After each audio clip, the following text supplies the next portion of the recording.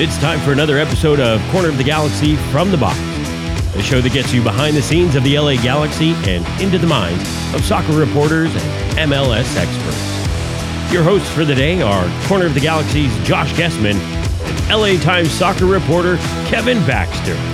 Let's start the show. Hello, everybody, and welcome to Corner of the Galaxy from the Box on cornerofthegalaxy.com. I'm your host, Josh Gessman, coming to you on Monday, July 6th. Happy July, everybody.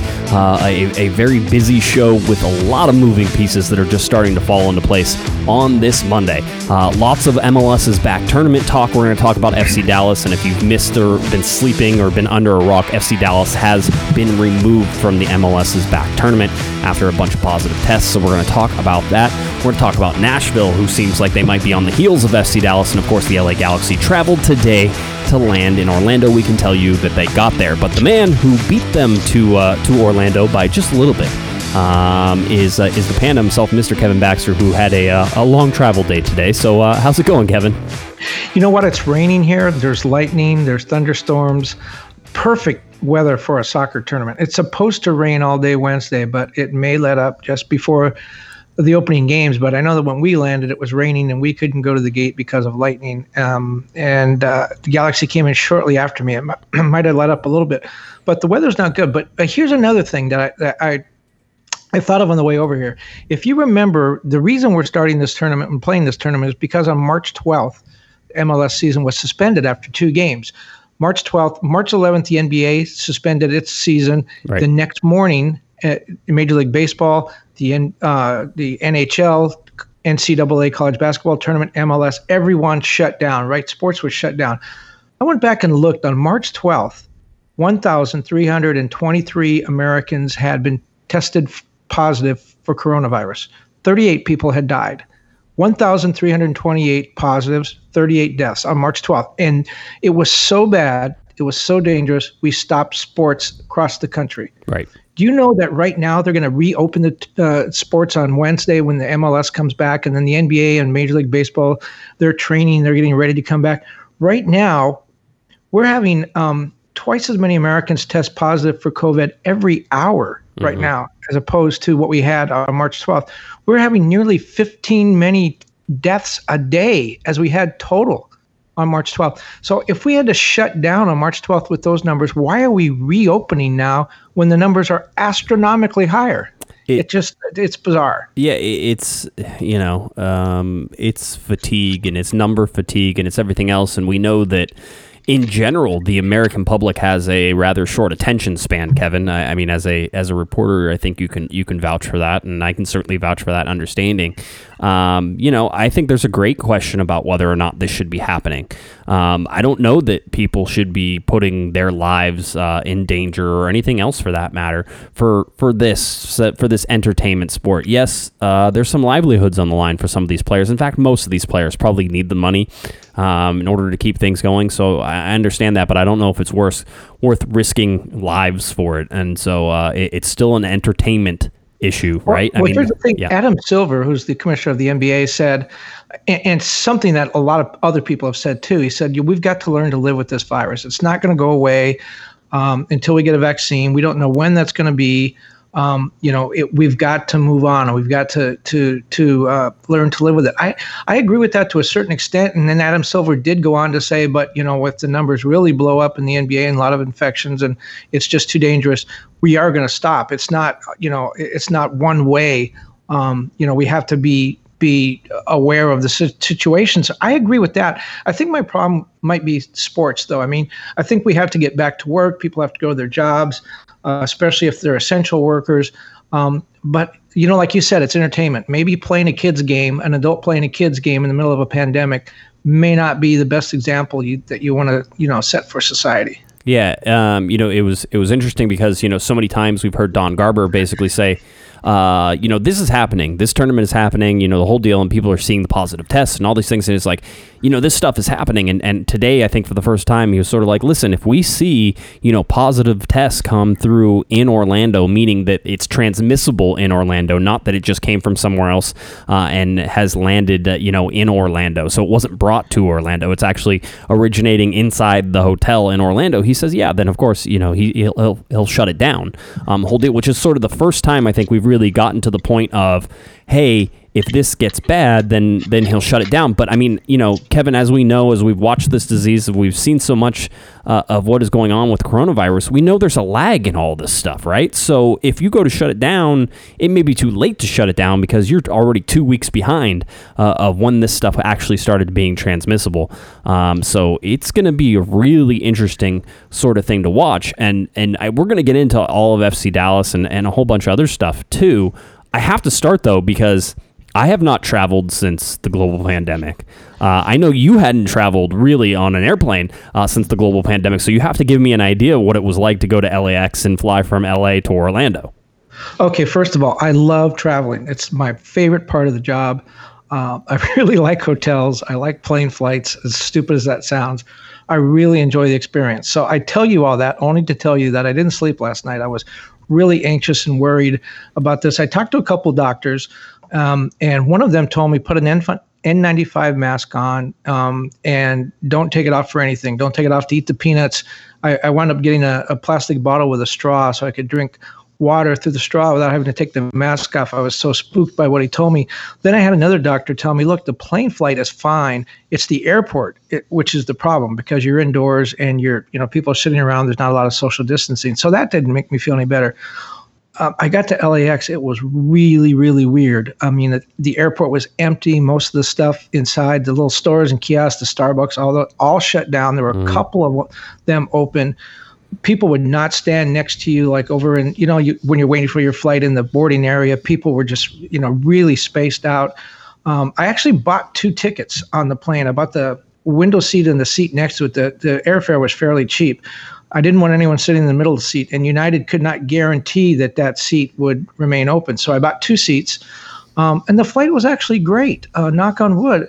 Obviously didn't have anybody next to me. The flight was pretty quick. Everybody was quiet. There wasn't everyone kept a mask on. Everyone was actually pretty good. It was just very eerie. I mean, if you wanted to sort of settle down and just sit in your seat and read a book and pretend like everything was normal, it was impossible because it was so obvious. Everything that happened on the flight just reminded you that it's not normal.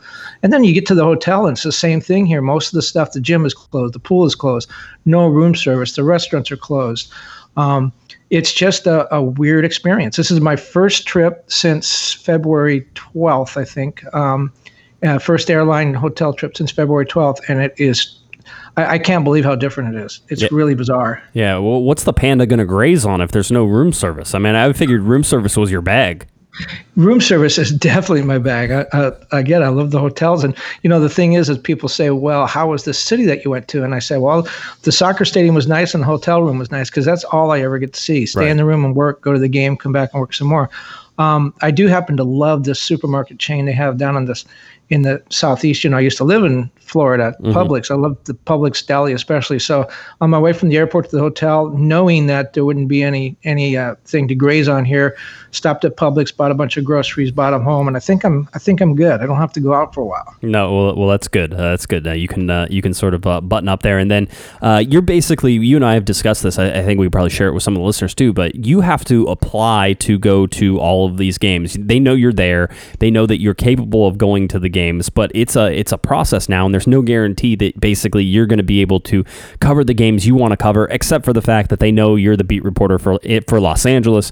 So you should be able to probably get high priority to get into both of the LA teams' games. Well, what they did is they call this tournament a World Cup type tournament, but it's really nothing like a World Cup. There are some similarities that they have a group stage and a knockout stage. There are similarities for the media. We have to apply for tickets. That's how it works at a World Cup. You just don't show up for Germany, Mexico. You have to apply to FIFA for a match ticket to get into the media tribune. It's the same here. They have 10 or 11 seats in the media tribune here, which will be the media tribune as a table on the side of the field over in the corner. And that's 10 people. So you had to apply for those. I did get the opening game, which is really one I wanted. I wanted to see what it was going to be like, what the situation was, what the setup was like, what it's like watching a soccer game when there's no crowd and there's no supporters and there's no chants and cheers and flag waving. So I really wanted to go to that first game to see what it's like right out of the box. So I did get tickets for that. And then I tried to be respectful of my colleagues and not apply for, FC Cincinnati and Chicago Fire or whatever other games might be coming up, because I didn't want to keep out a reporter, even if he was a blogger or a website guy. I didn't want to keep him out if that's the team he covers. So I did not apply for those games, but I did get all the LA Galaxy games, all the LAFC games, and then the opening game, which is the one I really wanted. Oh, that's good. No, it seems like it's going to be an interesting sort of time there in Florida. And like you said, I have been to Orlando once in my life. It was in June-ish, July-ish, right in, I think, end of June, beginning of July area. So right around the time that you're there, I can tell you, it was unreasonably warm and humid, which is why MLS is setting up all of these different game times to try to avoid the sort of the center of the day where it's really hot. But as you said, rain, certainly an issue. Humidity, heat is going to be an issue. It's hurricane season as well, so hopefully you don't get saddled with that. But it is 2020, Kevin, so I would imagine that, you'll probably get lucky enough and have to dodge one of those at least. It does rain every afternoon, right around the same time, between 4:30 and 6:30. It rains every afternoon, so MLS is avoiding that. And in fact, it'll probably work out really well because it'll water down the turf if it doesn't get too bad. But there is a tropical storm forming in the Atlantic. It's the fifth earliest record storm on record forming this part. Hurricane season is June through November, but it's unusual to have storms form this early. So MLS may be in. It's unlikely that this is going to make landfall, but the way things are going for MLS, this just might be the topping on the cake if they wind up getting one of the earliest hurricanes on record to hit in the middle of the MLS's back tournament. Well, we talked a whole bunch about this, and Kevin, I know that you had a great discussion with somebody from ESPN. The article was widely circulated around MLS and around MLS sides as you were able to talk to one of, I believe, the ESPN producer. I'll let you tell us who you talked to and a whole bunch of fun stuff there. But it really sort of highlights how ESPN, and a reminder to everybody, regardless of which channel you're watching it on or who is quote-unquote broadcasting the game, ESPN is producing every single one of these games at the ESPN Wide World of Sports, as you would expect. And they have a whole bunch of technology and a whole bunch of interesting things that they're going to try. And certainly I think this is going to be a great sort of test bed for all of that, Kevin. So we're going to get to watch that, which probably means there's going to be some good stuff and some bad stuff, and some stuff will work, and some stuff you'll probably find on broadcasts that go from here on out because it works so well, and some stuff you may never see again. So a little bit of the guinea pigs as we go into this MLS's back tournament. Share some of the details that you had, and I know most people who should have read your article in the LA Times about this probably know this, but I know you have a lot of details that probably didn't even make the article. Well, yeah, the producer of this tournament will be a woman named Amy Rosenfeld. She's done 8 World Cups, many of them for ESPN. And you're right. What she is going to do is she's going to, her and her team of 160 people here on ground in Orlando, they're going to do all of the filming and they're going to distribute it to the other networks, TSN in Canada, Univision here in the U.S., and Fox Sports, who are the other rights holders. The reason they do that is because, you can't have every network come in with all of their cameras, and all of a sudden then you have 80 cameras there. So ESPN is the lead broadcaster. They will distribute the footage to the other networks. Everybody, all the talent, Taylor Twellman and all those people, they will be back in a studio somewhere. They will not be on site. They will not be in Florida. So all those people will be back anyways. But so what Amy Rosenfeld decided, she's been working with Don Garber. Don Garber's been talking about this since April when it looked like the plans for this tournament were starting to be put together. His idea was a studio soccer tournament. Then since there won't be any fans there and it's kind of a blank canvas is what Amy Rosenfeld called it, we can do whatever we want. We can set up the cameras, wherever we want, because we don't have fans to worry about. We don't have, the stadium infrastructure to worry about. There's nothing there. Imagine going to your local park for an AYSO tournament. That's what Wide World of Sports is like. There's a number of soccer fields. There's no infrastructure. There's no grandstands or anything in the way. So they could do whatever they want. So what Amy Rosenfeld's going to do, she's going to come in with between 20 and 30 cameras. She said there'll be cameras in the locker rooms. There'll be cameras behind the nets. There'll be cameras on drones, which she's really excited about. The one thing about the drones is you have those overhead cameras that you've seen, at football games where, you see the view from behind the quarterback, and sometimes they're at soccer stadiums too, but you're limited to how low they can fly. With these drones, they're going to get right down close to the players because there's no fans to worry about. And what she envisions is something like the view that you get from behind the quarterback, where you look down the field and you can see if a midfielder is coming up the field, you can see what his options are, where he can pass it, where the defenders are, how things are moving. She said the idea is to give people an appreciation for how difficult this game is, that it's not just one-on-one individual talent, that there's a lot of teamwork that goes in this. There's a lot of thinking and options and picking out the best options, so that those drone cameras are something she's really excited about. They're also going to have a record number of microphones used. They're going to have microphones all along the benches so that you can hear the coaches talking to the substitutes. That's what she really wants to hear, what the coach says to the substitutes as they're sending them on. The referees will be mic'd, so you'll hear conversations between the referees and the players. They've even embedded microphones into the turf at midfield. She's really not sure what she's going to get from that, but it's an experiment just to see what happens. She said it could be you're just going to hear cleats come by, but she's hoping to get some conversation.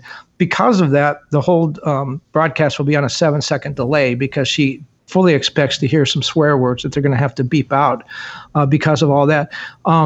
There is if you've ever seen a TV broadcast, or you know about what a green screen is, where it's a screen where you can put anything behind it. And if you watch the person when they're filming, think of the weathercaster doing the weather on the nightly news, and he points to a map. Well, there's nothing there. If you're in the studio, there's nothing there. It's superimposed on a green screen, and he can see in the monitor, the weather person can, what he's supposed to be pointing to. But if you're in the studio, you see nothing.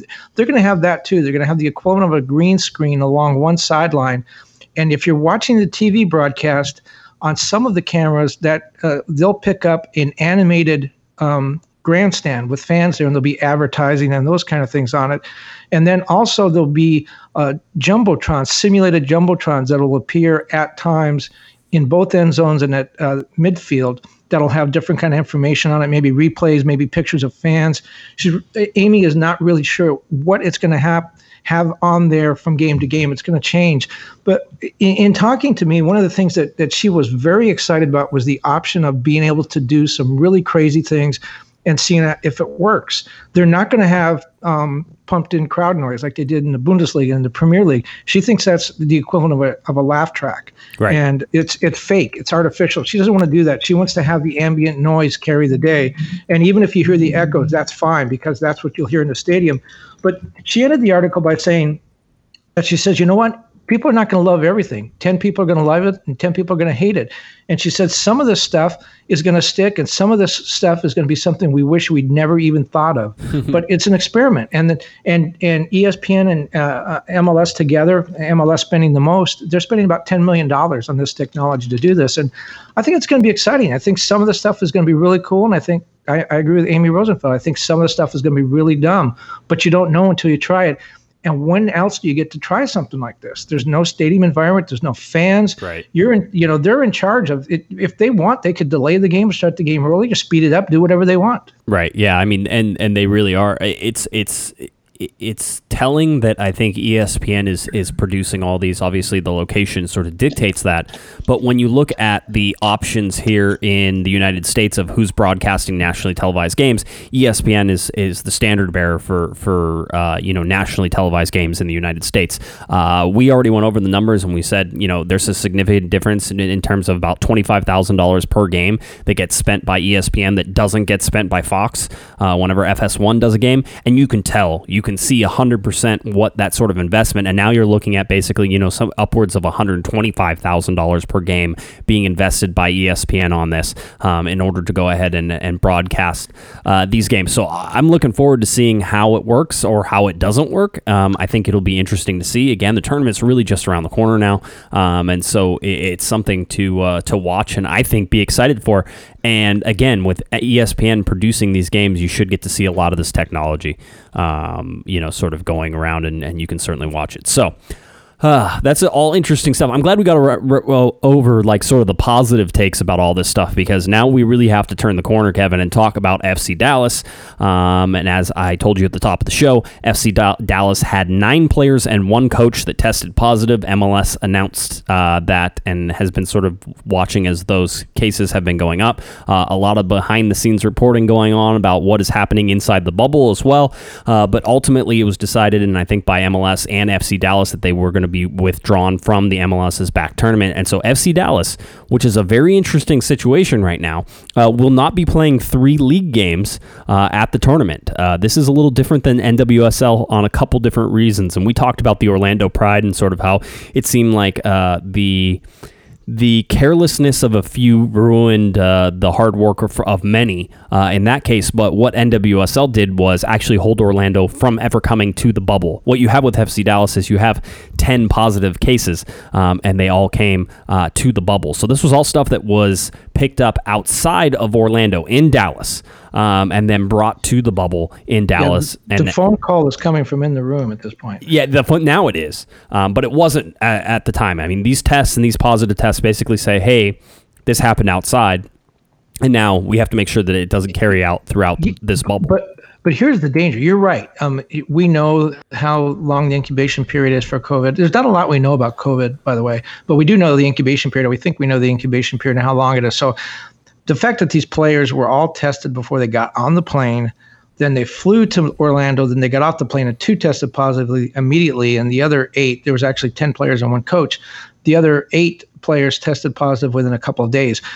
Because of the incubation period, I think it's reasonable, almost you have to believe that they all contacted that in Dallas and brought it with them. But now the problem is, so they brought it into the bubble. The bubble technically wasn't punctured by someone in Orlando that brought that in. They brought that in themselves from Dallas. But here's the problem. Until those positive tests came back, the second wave of players, that second 8 players, they were wandering around the complex, presumably talking to other people, using maybe going to the restroom, maybe using the restaurants, whatever. They were interacting with other people, maybe players, maybe not, but they were moving around. They were in the bubble. They were not quarantined to their room. Like Nashville right now has been quarantined to their room. They haven't trained since Tuesday.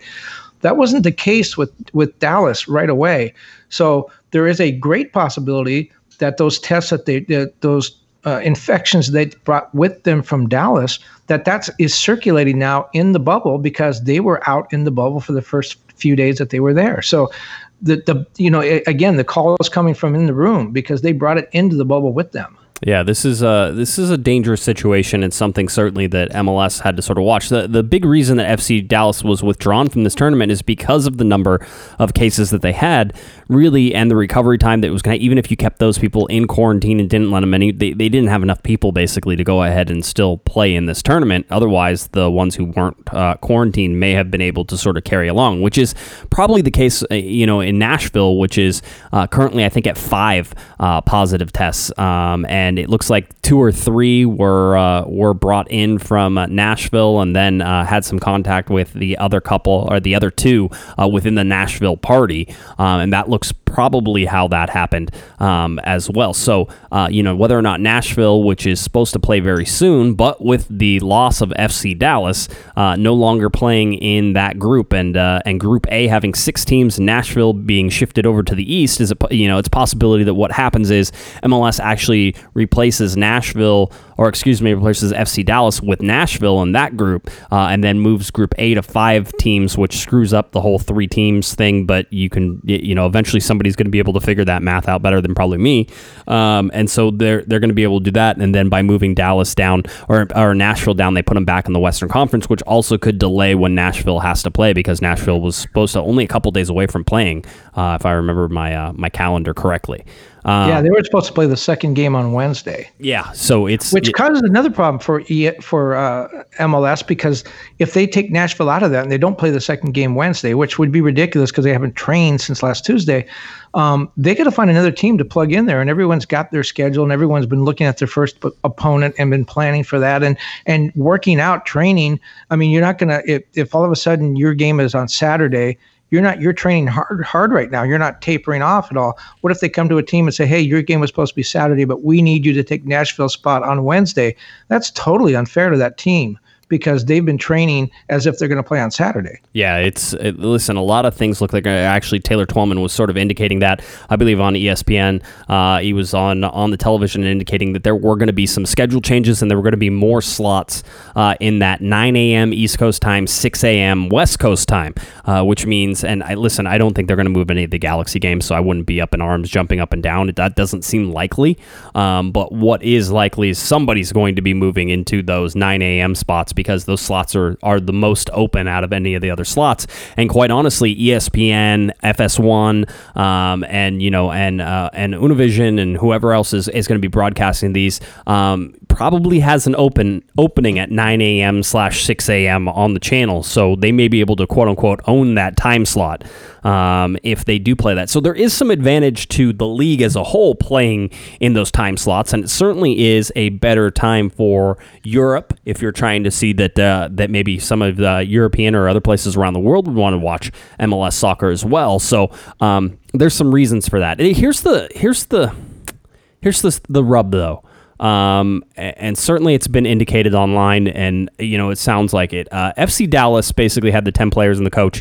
That's 11 positives. That's not a good deal. Obviously, we know that, but the bigger issue here is that there seems to have been some irresponsibility on the part of the Dallas players, and this isn't to kick people while they're down. This is a little personal responsibility issue. But there are some people who are calling for FC Dallas to be punished for this, Kevin. Perhaps having to forfeit all 3 of the games that they were going to play because they were rather irresponsible with the way that they handled the pandemic, and because of that, they put in danger not only themselves, their teams, but now also the tournament as a whole. As you said, it's inside the bubble now. It was brought inside the bubble by FC Dallas players to start with, and it seems like from players' social media posts that there was not a lot of social distancing and mask wearing going on. And if you know Texas and Dallas, and certainly it was one of the states that was like, hey, we're wide open, everything's good.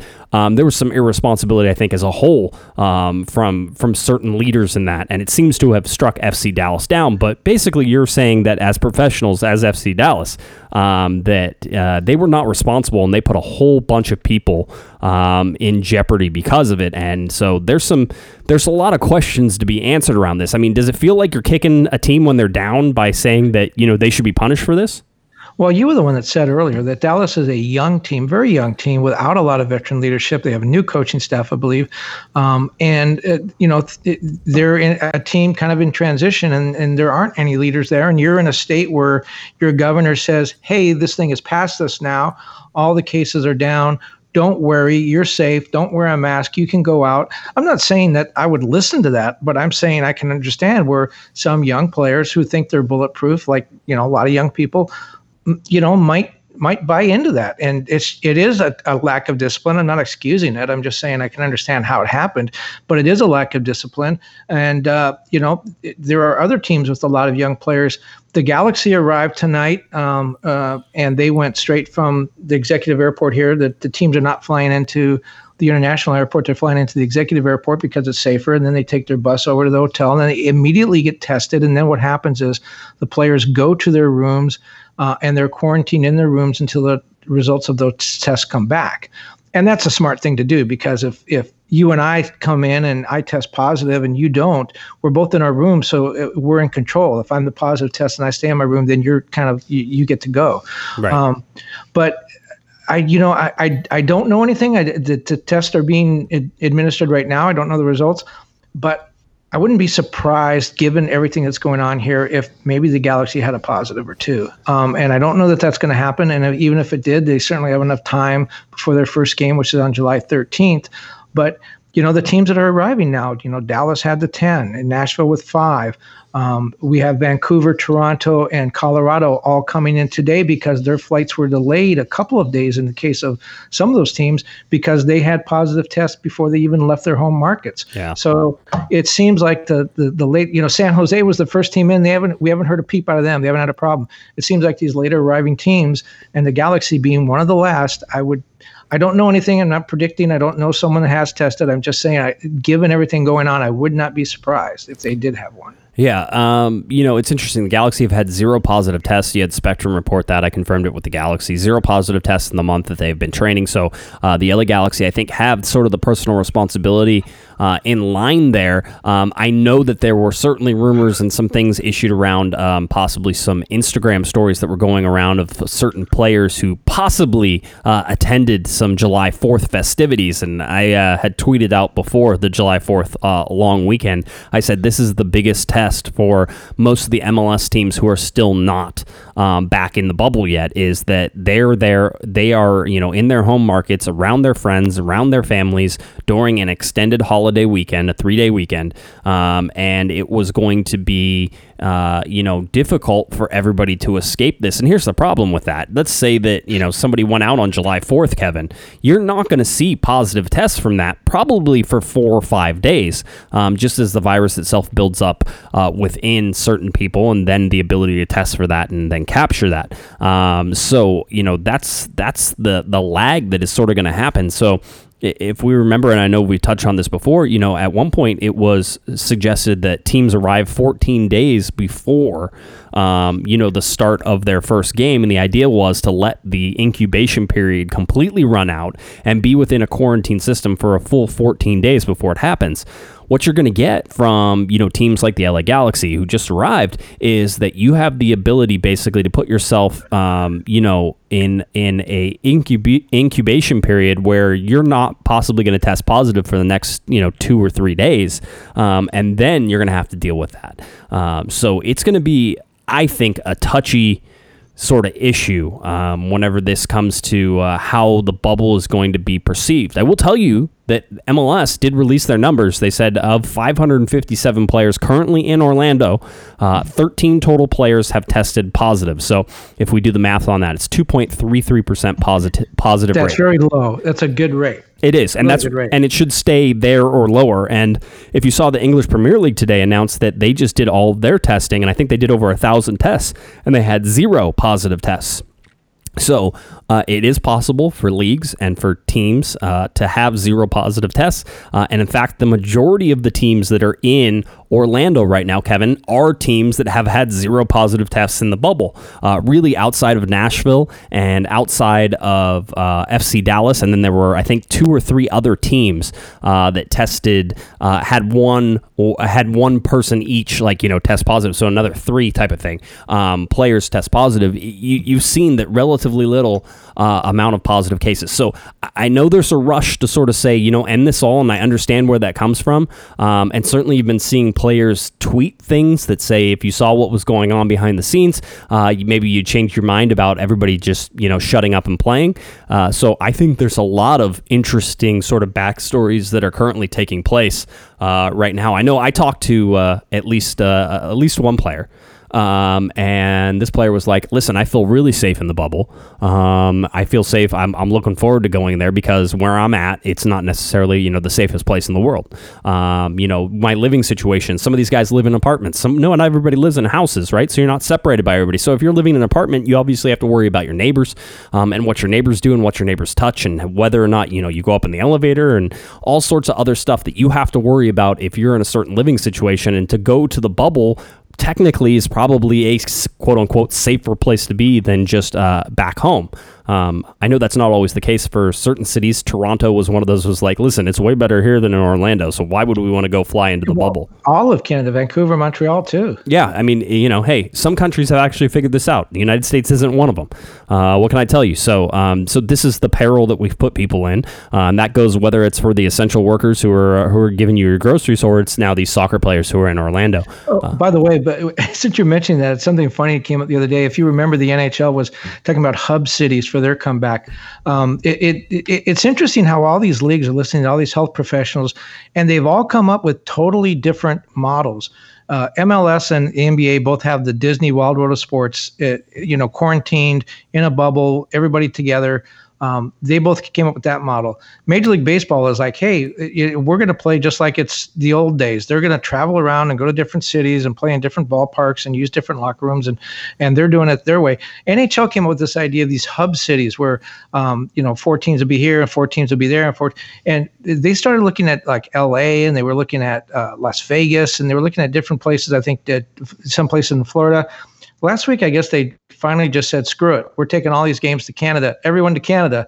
And that seems to be a pretty good decision when you look at the coronavirus numbers in Canada and the coronavirus numbers here in the U.S. I think hockey figured it out. A little bit late, but they got it right. Yeah, I know. Maybe MLS should be playing everything in Toronto instead. Maybe the weather's probably nicer than Orlando, so maybe that's. Have you ever been to Vancouver? Oh my God! If they went to Vancouver, I'd stay for the whole tournament. Could you afford to stay for the whole tournament? No, Vancouver's an expensive place. So I'm not paying. You know what it costs to go in the bubble for the NBA? $550 a day. It's something like $66,000 if you want to stay for the whole tournament as a reporter. Wow, they would never pay that much for you. I'm telling you right now. I don't think $65 is too much. I was gonna say $6,500 is probably too much for the Baxter whenever he's traveling. Okay, so I want to get through some statements, and certainly let's cover all the FC Dallas stuff right now. Major League Soccer announced today that FC Dallas has been withdrawn from the MLS back tournament due to 10 players and 1 member of the technical staff confirmed positive for COVID-19. Each of these positive tests either occurred upon the club's arrival or within a few days of arrival. The decision was made in the best interest of the health of all players and staff participating in the tournament and in line with protocols created in conjunction with local and national health authorities and infectious disease experts. Let's see. Garber says, given the impact and the number of positive tests on the club's ability to train and play competitive matches, we have made the decision to withdraw FC Dallas from the MLS's back tournament. The health of everyone involved in our return to play has always been our top priority, and we will continue to make decisions consistent with that priority. We already gave you the numbers on that. FC Dallas, and there was a statement here from FC Dallas head coach Luchi Gonzalez, who in my opinion should be on the hot seat because of his handling of his team. We'll see if that carries through or if everybody's just going to pretend like they didn't have some responsibility in this. Luchi Gonzalez says, as we continue to focus on the well-being of our players, coaches, and staff who are in isolation in Orlando, we understand it is not in their best interests to compete at this time. While we're disappointed, the health and safety of our traveling delegation as well as our league partners is our highest priority. And then FC Dallas president Dan Hunt said, we absolutely agree with the league's decision to withdraw FC Dallas from the MLS's back tournament out of safety concerns for our players and staff. We're looking forward to resuming the 2020 season once the entire club is healthy and in position to play competitive matches at the highest levels. Well, let's look at that for just a second, because we kind of hinted at it, but we should probably hit it straight on. For all the good things that MLS has done, I mean, I do think that they tried to institute best practices. They test twice before you even come here, testing all through their different phases of getting back on the field for workouts. Once you come here, again, tested twice when you get to the hotel. Every other day, you have to wear, you have to practice social distancing, wear your mask outside the room. Teams cannot share gyms, just two teams per gym, and it's sanitized in between. They've done a lot of good things, but still, step back and just let's look at the results so far. Dallas is out of the tournament after 10 players tested positive. Nashville, I think, very much up in the air. 5 players apparently test positive. They don't have a full complement. Remember, you can dress, I think, 23 players, right, for a game? Yes. 24. They right now, if these 5 players are out of the tournament, they would only have 22 available. So, yeah, they could play the game with 22. But the point being, they haven't even trained since last Tuesday. So that's bad. You had a number of teams, about a half dozen teams, delayed traveling into Orlando for various reasons, most of that having to do with COVID. You have Carlos Vela, arguably the biggest draw in the tournament, the reigning MVP and the league single-season goal-scoring record holder, decided today that he was not coming to the tournament, wants to stay home with his wife, who is having complications with her pregnancy. Jonah Dos Santos is not coming. Vela's Mexican national team teammate and the Galaxy captain and the guy who really makes the Galaxy go had hernia surgery last week. He won't be there. So, again, MLS really pushing into that Mexican market, and they're losing Vela and Jonah Dos Santos. Chicharito is here. His wife is pregnant, but he did come to Orlando. Right. So when you look at what, despite all the best plans that MLS put together, they don't have their top player. They don't have one of the original 10 MLS franchises. They've been bounced out. One of the expansion franchises, Nashville, could be on their way out, possibly, or at least they've been affected by this thing. So it's not exactly going the way Don Garber drew it up. No, it's not. And I think the MLSPA also had a statement on FC Dallas, and I think it's interesting how they phrase their look. I have to imagine that the MLSPA is fairly, for the most part, I would think in general they're against having to play this tournament during a global pandemic. I think they understand that there's probably a need for some of their players to play, and so they are supportive of those players in this tournament, but just by the slimmest of margins. I've always felt that way just reading their statements and sort of how they've gone about things. MLS Players Association says the removal of FC Dallas from competition in Orlando is a reminder of how difficult the circumstances involving returning to work remain across all sports amidst this pandemic. The players and staff from FC Dallas worked incredibly hard over the last few months to be ready to take the field, but removing the team from the competition is both responsible and necessary. Let's see. It says this past week has been an extraordinary stressful time for FC Dallas players, staff, and their families. Their primary collective focus needs to remain on the care and treatment for all those affected. The MLSPA and players across the league wish all of FC Dallas players and staff a full and speedy recovery. We talked about it, Kevin. The LA Galaxy did travel today. There was a socially distant rally on Friday that I have to talk about because I was worried this was going to be a calamity. And from all accounts, it was just so well done. Something that was really cool to do, and people in their cars lined up down the main driveway there, Dignity Health Sports Park, driveway A, the main entrance, on both sides. So there's a center median there. So basically you had cars on, the right side, the left side, and then you go across the median, and it was the right side and the left side on that. So basically you had everybody lined up and was able to sort of keep social distance and was cheering from their cars, and it looked great and it was fun.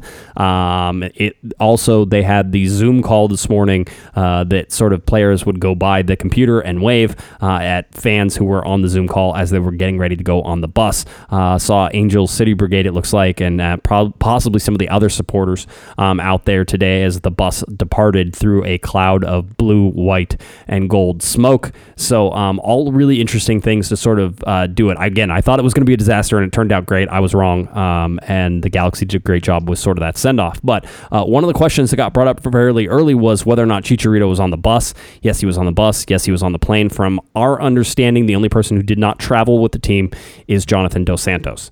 I think you could probably question whether or not Danny Acosta also made the trip, but that's one of those that you're not really going to sit there and argue about too much. And if he shows up and he's there and he's training with the team, that's great. And if not, and he stayed home to still rehab and do all that stuff, that's fine too. It's not the biggest issue there. But Chicharito is there, did travel to Orlando, and of course had that knock in the scrimmage on Thursday, but seems, at least by all accounts, the LA Galaxy account seems to be ready and willing to go in this tournament. So the Galaxy themselves are in Orlando. Kevin, you said they've already been tested. I think we saw some videos from players as they were getting tested, or perhaps it was even some official media pictures that came from the LA Galaxy or from MLS. And I know MLS has set up this really cool portal that I just signed into, that I'm able to get, B-roll footage, training footage, pictures, that type of thing. And it's all supposed to be in one spot, and we're able to use those. So that's kind of cool. So we'll be, distributing those across the channel and across all the different stories. And we plan on having, full coverage of all the games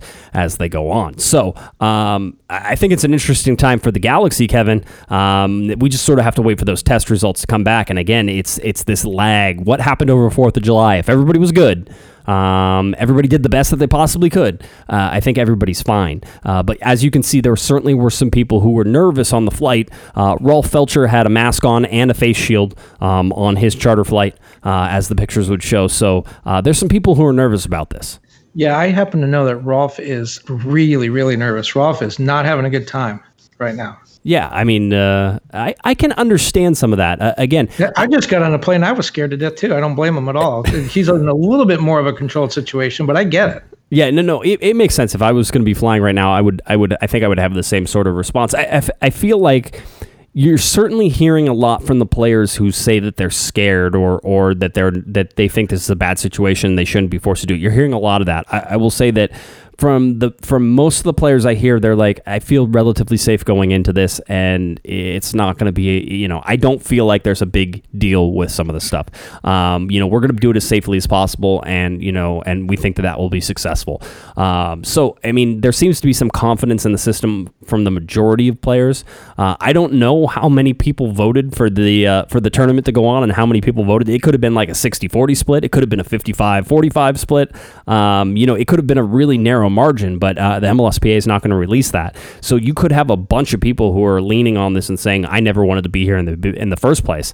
And then there's people who probably were like, yeah, man, I feel fine about this. This seems like it's going to be as safe as you can get. Again, just a 2.33% positive rate for players as they arrive in Orlando, and now games getting ready to kick off on Wednesday, right, Kevin? Wednesday, am I right? Wednesday, it'll be 5:30 your time. 5:30. All right, that'll be 8:30 your time. So you lucky right. Guy, you. All right. Well, no, wait. I think is it 8 and 10:30? I think. Yeah. So I think it's 5 and 7:30 your time. 5 and anyway, 7:30. it's Wednesday. It's Wednesday. Yeah, exactly. It's what I'm glad we were so well prepared. I actually deleted my schedule because I knew it was going to change. It is changing, yes. Yeah, and changing as we speak, probably. Yeah, and so that was sort of the big thing that's going to go on. Things will get moved around. Again, I don't expect anything from the LA Galaxy. They sort of have already nailed those in. You're talking about one of the premier teams in Major League Soccer. They're not going to move their games around whenever they've already previewed them for the most part. I don't see that happening. So we'll see whether or not that stays true, and whether or not the LA Galaxy stay on the channels that they're supposed to. Again, I think it's 2 FS1 games and 1 ESPN game. The ESPN game is the East Coast El Tráfico that'll take place on July 18th. So that should be a lot of fun to watch, and everything's getting ready to go. Is there anything else that you want to cover that we haven't talked about the LA Galaxy or about any of this tournament stuff? There is so much stuff going on. Is it safe to be in Florida, where cases are just going crazy? Yes, they're in the bubble, but when they decided to play the tournament here, Florida looked relatively safe. It was almost like as soon as MLS said we're coming to Florida, someone opened the spigot, and it just went crazy. They're breaking records every day here. It just doesn't seem like a safe environment to be in. And again, we'll go back to what Adam Silver said. We have to learn to live with this thing. But I do think there has to be, limits to what we're forced to live with. And they gotta restart. They have to do this. They have to, something has to happen. But it just doesn't feel like the timing is right. There's just something that feels off about all this. Yeah, well, the fact that it's completely out of control within most of the United States is probably there. Even in California, cases have been rising at faster rates, and certainly hospitalizations are up, positive rates are up, and just the pure number of tests as well is up. So all that stuff is happening. Listen, I'm under my second COVID watch. So my first one, I got to dodge a bullet and ended up not coming in contact with somebody who possibly had come in contact with somebody who was positive. So I dodged that one, and this one probably a little bit closer, and so we'll see if I dodge this one as well. But right now, I'm under COVID watch, which is my second one. I think at this point, almost everybody has had at least knows somebody who has it or has already dodged certain COVID watches as you come in contact with some other people, and I try to minimize that as much as possible. But I'm part of an essential business, so I'm working, and I'm in the office on most mornings. So it's one of those interesting things that we now live in. And I'll say that if this happened at the beginning of the pandemic, I probably would have been way more freaked out. But at this point, I think I'm more like, okay, so just keep washing your hands, keep using the hand sanitizer, keep wearing the masks, and stay away from people as much as possible. That's all you can really do. Well, here's a soccer question for you. Yes. With Jonah out, and we know what he brings to the team, and we know his very distinct style of play, and he is the motor that makes that offense go. With him out, do you just plug Perry Kitchen in? Is he the guy that takes up the minutes? And if you do that, don't you have to change the style of play? And if you do that, does that hurt Sebastian Leget's ability, say, to move up to the right wing and take Katai's spot? It seems like this has a whole backup effect that you can't play the front line that you want because you don't have the midfield that you want. It seems to change everything. Yeah, I was always of the simpler is better. I always think coaches try to change as little of something as possible because you want to maintain the team chemistry and the way the team plays as much as possible. So, yeah, I would look at slotting Perry Kitchen, and you have basically a triangle of Perry Kitchen, Joe Corona, and Sasha Kljestan. You have an issue there because you're not going to be able to get 90 minutes out of all of those, so you're going to have to do something with those guys. Efrain Alvarez was actually playing on the right wing during the scrimmage. I think the scrimmage was a joke. I think that, and Eric said, Eric basically put Guillermo Barros-Schelotto on the hot seat after a scrimmage just because he was like, you're talking about a team that needs team chemistry. They need to play together, and you go and you split squad it in order to just let them run around for 60 minutes and work on individual stuff. It's like individual problem. What wasn't the issue? It's working together as a team. I kind of tend to agree with the Hammer on that, which is, we didn't learn anything from the scrimmage, and I certainly think people have said, oh, well, this is more competitive this way, so guys get in better work. Okay, cool. What's your other arguments? And the other argument was, well, they're camouflaging the lineups for the tournament, Kevin. That's what's happening, is they didn't want to tip off the tournament with the line. I'm like, all that stuff is great and fine for a team that knows how to play together. We have seen zero indication through the preseason, through the 2 games that we watched, and through the scrimmage that this LA Galaxy team knows how to play together. And so, for me, I would like to see moving somebody like Koreniuk up and then being able to keep Sebastian Lletget in the middle. But we didn't see Koreniuk at all in the scrimmage. And so having said that, is he not either fully fit or is he on the outs in terms of, GPS just doesn't like him right now? All those things are questions, but they had Efrain Alvarez out on the right. So if you can slot in Perry Kitchen, if you can move Efrain Alvarez out to the right, which I think is a mistake, but they may do it anyway, you may have something that sort of resembles the lineup that you should probably be playing with. But I think this whole tournament is just a complete question mark for the LA Galaxy. I could see them winning all 3 games. I could see them having a mixed bag, and I could certainly see them losing all 3 games as well. I don't think there's any doubt in my mind that could happen. This is an interesting tournament because I think a lot of teams are not taking it all that seriously. They think it's a joke. I've heard some coaches already talk about what a joke the format is and push back on the idea that the MLS had to do something and this was the best thing they could come up with. I've heard that criticized a lot. And I think you're going to see some teams like, we talked about this before, Miami and Orlando and Kansas City, teams that because of the situations in their home markets, they've been able to train. I think Kansas City and Atlanta, I think, are the 2 teams that they've had a month of full team workouts before they left for Orlando. So, right. They should be in pretty good shape. And a team like Orlando, who's probably not going to win much during a regular season, especially Inter Miami, they may look at this tournament as, hey, this is a place for us to really clean up. And they may be pushing for that Champions League spot. That may be attractive to them, or the $1.1 million, or it's just simply to get out there and show that they can compete. And then I think you have other teams that, like a Toronto, that had a heck of a time just getting here with coronavirus tested and not wanting to leave Canada was a big part of it. They dragged their feet getting out of there. Teams like LAFC or the Galaxy, who looked at like they were going to be teams that were going to have a good regular season. I don't know that they look at this tournament as a proving ground. But having said all that, I think everybody will agree that the group stage is the most important. And, say why. There's nothing at stake there. You're not going to win the championship. It's not a knockout game.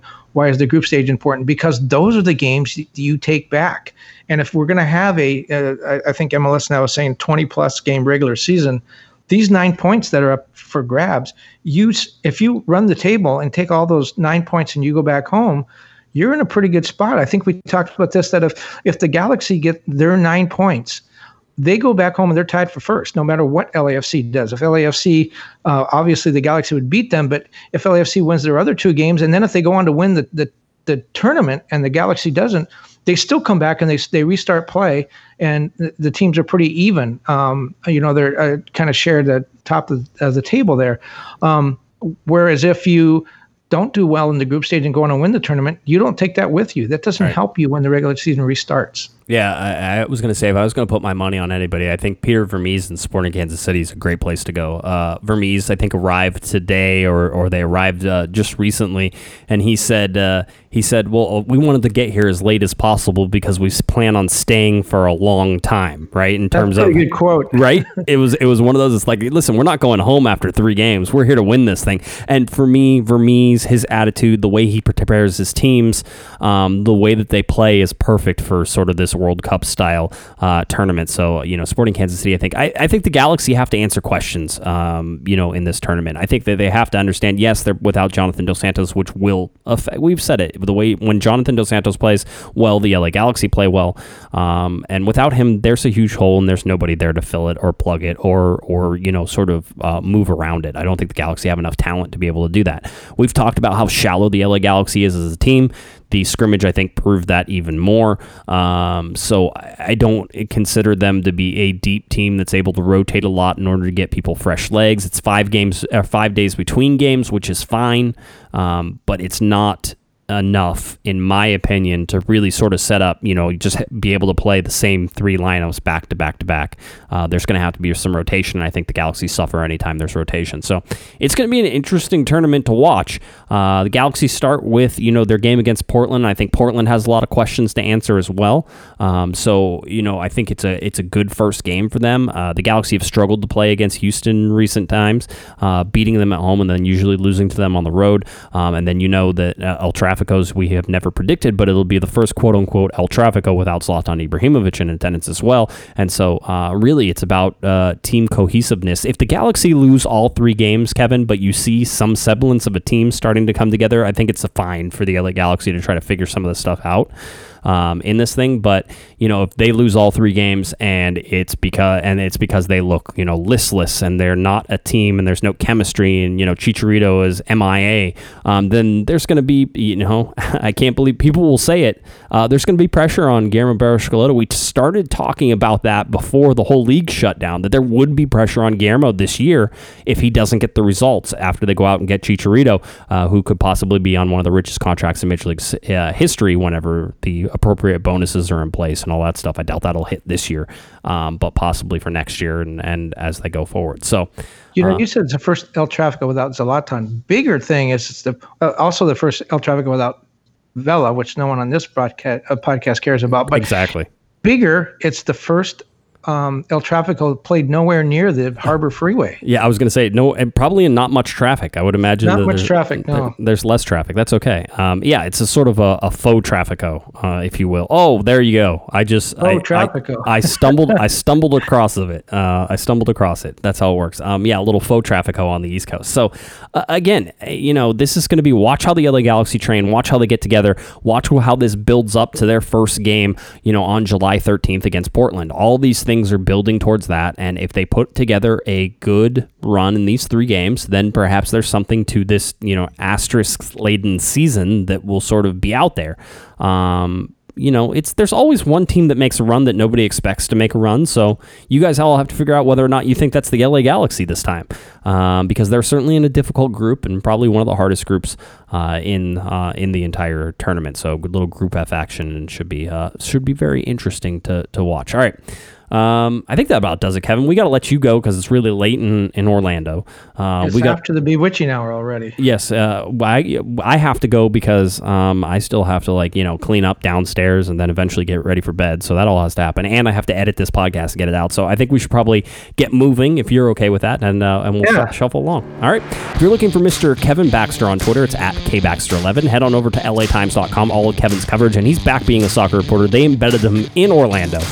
He got to visit his favorite supermarket, Publix. He is loaded up and ready to go for some soccer, so please head on over to LATimes.com and read all of his articles. If you're looking for me on Twitter, at JGuessman, JGUESMAN, and of course at Galaxy Podcast. CornerOfTheGalaxy.com will have all of your tournament coverage. We'll start with training as soon as they start releasing some of that stuff, and we'll try to keep you updated all the way through. Fingers crossed for no positive tests for the LA Galaxy. All right, for Mr. Kevin Panda Baxter, I'm Josh Pato Guessman, and you've been listening to Corner of the Galaxy from the Box on CornerOfTheGalaxy.com. Have a great one, everybody. You've been listening to the Corner of the Galaxy podcast on CornerOfTheGalaxy.com. You can follow the show on Twitter and Instagram at Galaxy Podcast, and be sure to check out and subscribe to iTunes, Stitcher, and Facebook by searching for Corner of the Galaxy.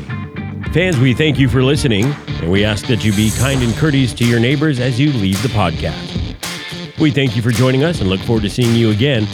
Until then, I'm Michael Araujo, and on behalf of the entire Corner of the Galaxy crew, goodbye, everybody.